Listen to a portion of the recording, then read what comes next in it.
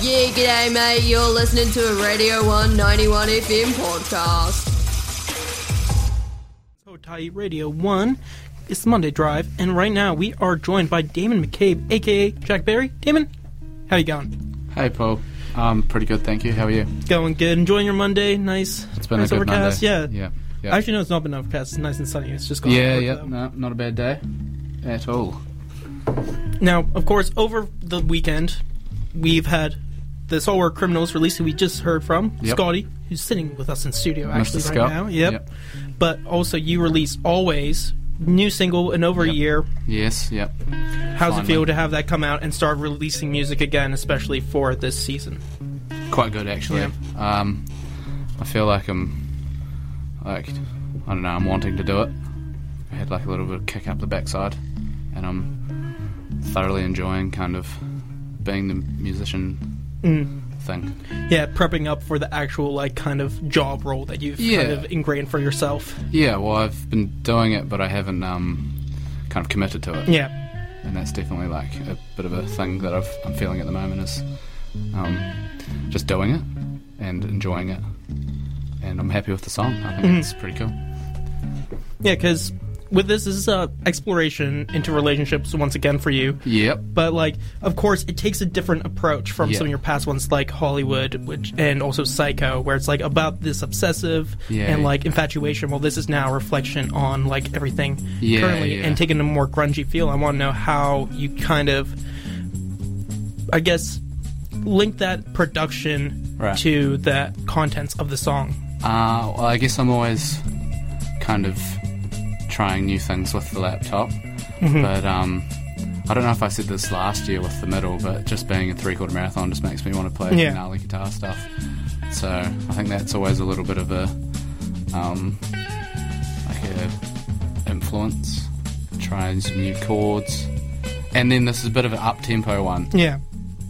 And I was kind of into the, as opposed to the laid back thing. Speed it up a wee bit. Yeah, all that dreaminess. Yeah, maybe not so dreamy this time. Yeah. Yeah. Yeah, because especially with this, like, it definitely pumps you up, and it's like having those reflections. Yeah. And creating a grunge track is always cool, and, like, it's always been something that has been key to just keeping it real. Yeah. Like, well, to me, I guess I'm kind of pulling from what I listened to as a younger teenager, which was just like indie rock, like Strokes kind of stuff, like that lead riff. I think it's pretty just reminiscent of having something that kind of goes for the whole song, that's melodic and like not so chordal, just one note kind of thing. So I think that was probably a big songwriting kind of technique that I zeroed in on for that song.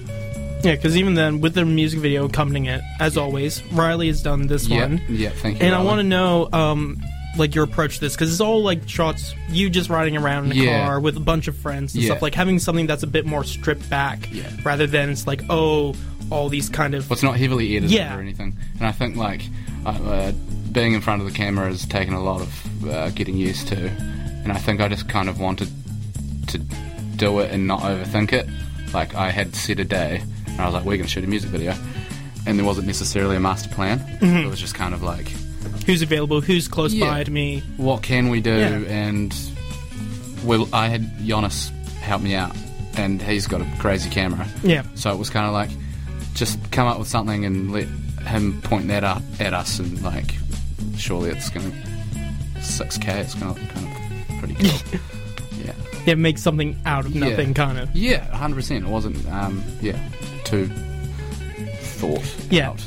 You didn't have any real plan going into it to create anything new, but it was just like, I need something to match this. Yeah. And, like, how can we match this aesthetic with the time period we have right now? Like, it's just one day, who's available? Come on through. And just something for YouTube as well. I feel like that's something that I haven't really kind of tackled. Because when you, like, find an artist, you kind of might find them on Spotify, and you'll go straight to YouTube to see. Yeah. And you're so, like, stoked when you find a video and...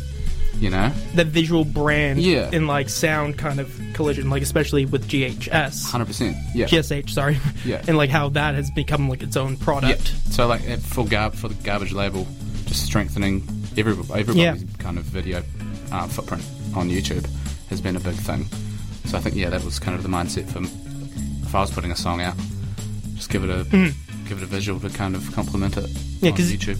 Even then, a lot of you guys have been saving a lot of music in the back burner. Because you've got a project coming out. We talked about Scotty's project earlier, and it's like saving all your music, especially for May, which is New Zealand Music Month. And it's like, of course, it's a great time to release stuff. It just kind of so happens to... It coincides. It's not like you thought that through, but like even then... We love music now. We love New Zealand Music Month. But even then, coming back, showing like, Garbage Records still going strong. And like, we are coming back in full force. I think we've kind of got a bit more, well, me personally, just a little bit more commitment and discipline in that area. It's like, there's a label, and I just kind of need to start pushing it as hard as possible and not take for granted anyway, you know? So I think that was... with my music and the Garbage stuff, and keep a good consistent flow. Because that's what the people hopefully want. Just seeing you keep on not releasing us and stuff. Diving. And we're only here releasing singles. We're not just so that's a big making thing projects. As well. I just kind of like really want to get projects going, and it's like because I guess I've been doing this for 5 years now or something. And it's like each time I just take so long off that I need to like get people's interest again. So I guess from this point onwards, being a bit more present is probably an important thing that I'm thinking about. Well, even then, it's hard being part of an independent label. Like, you don't have all this backup in a team. It's like, you do have your team. But it's not like, you have that financial support by a major label coming with you through managers. We make our money through freelancing for other people, not necessarily doing our own stuff. So there's that kind of juggling act that goes on.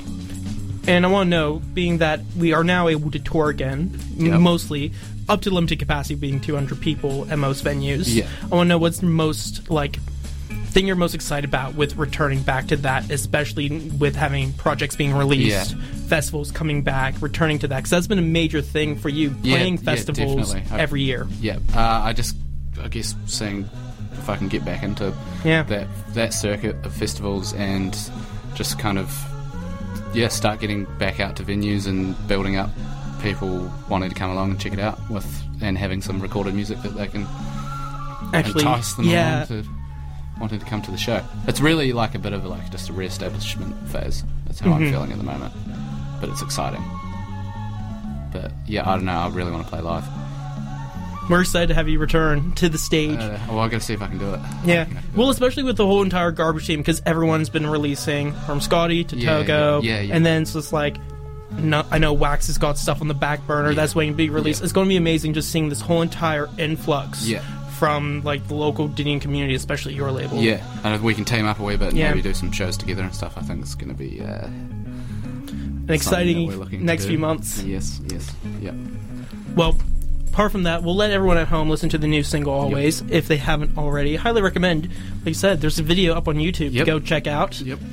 And so, here's Always, the one. We'll get back to you with who has gone their hands onto the Ocean Alley and Hockey Dad tickets for the 18th of May. So, keep along to the one, and we'll be back with you later. Here is Always, Jack Berry. Sweet.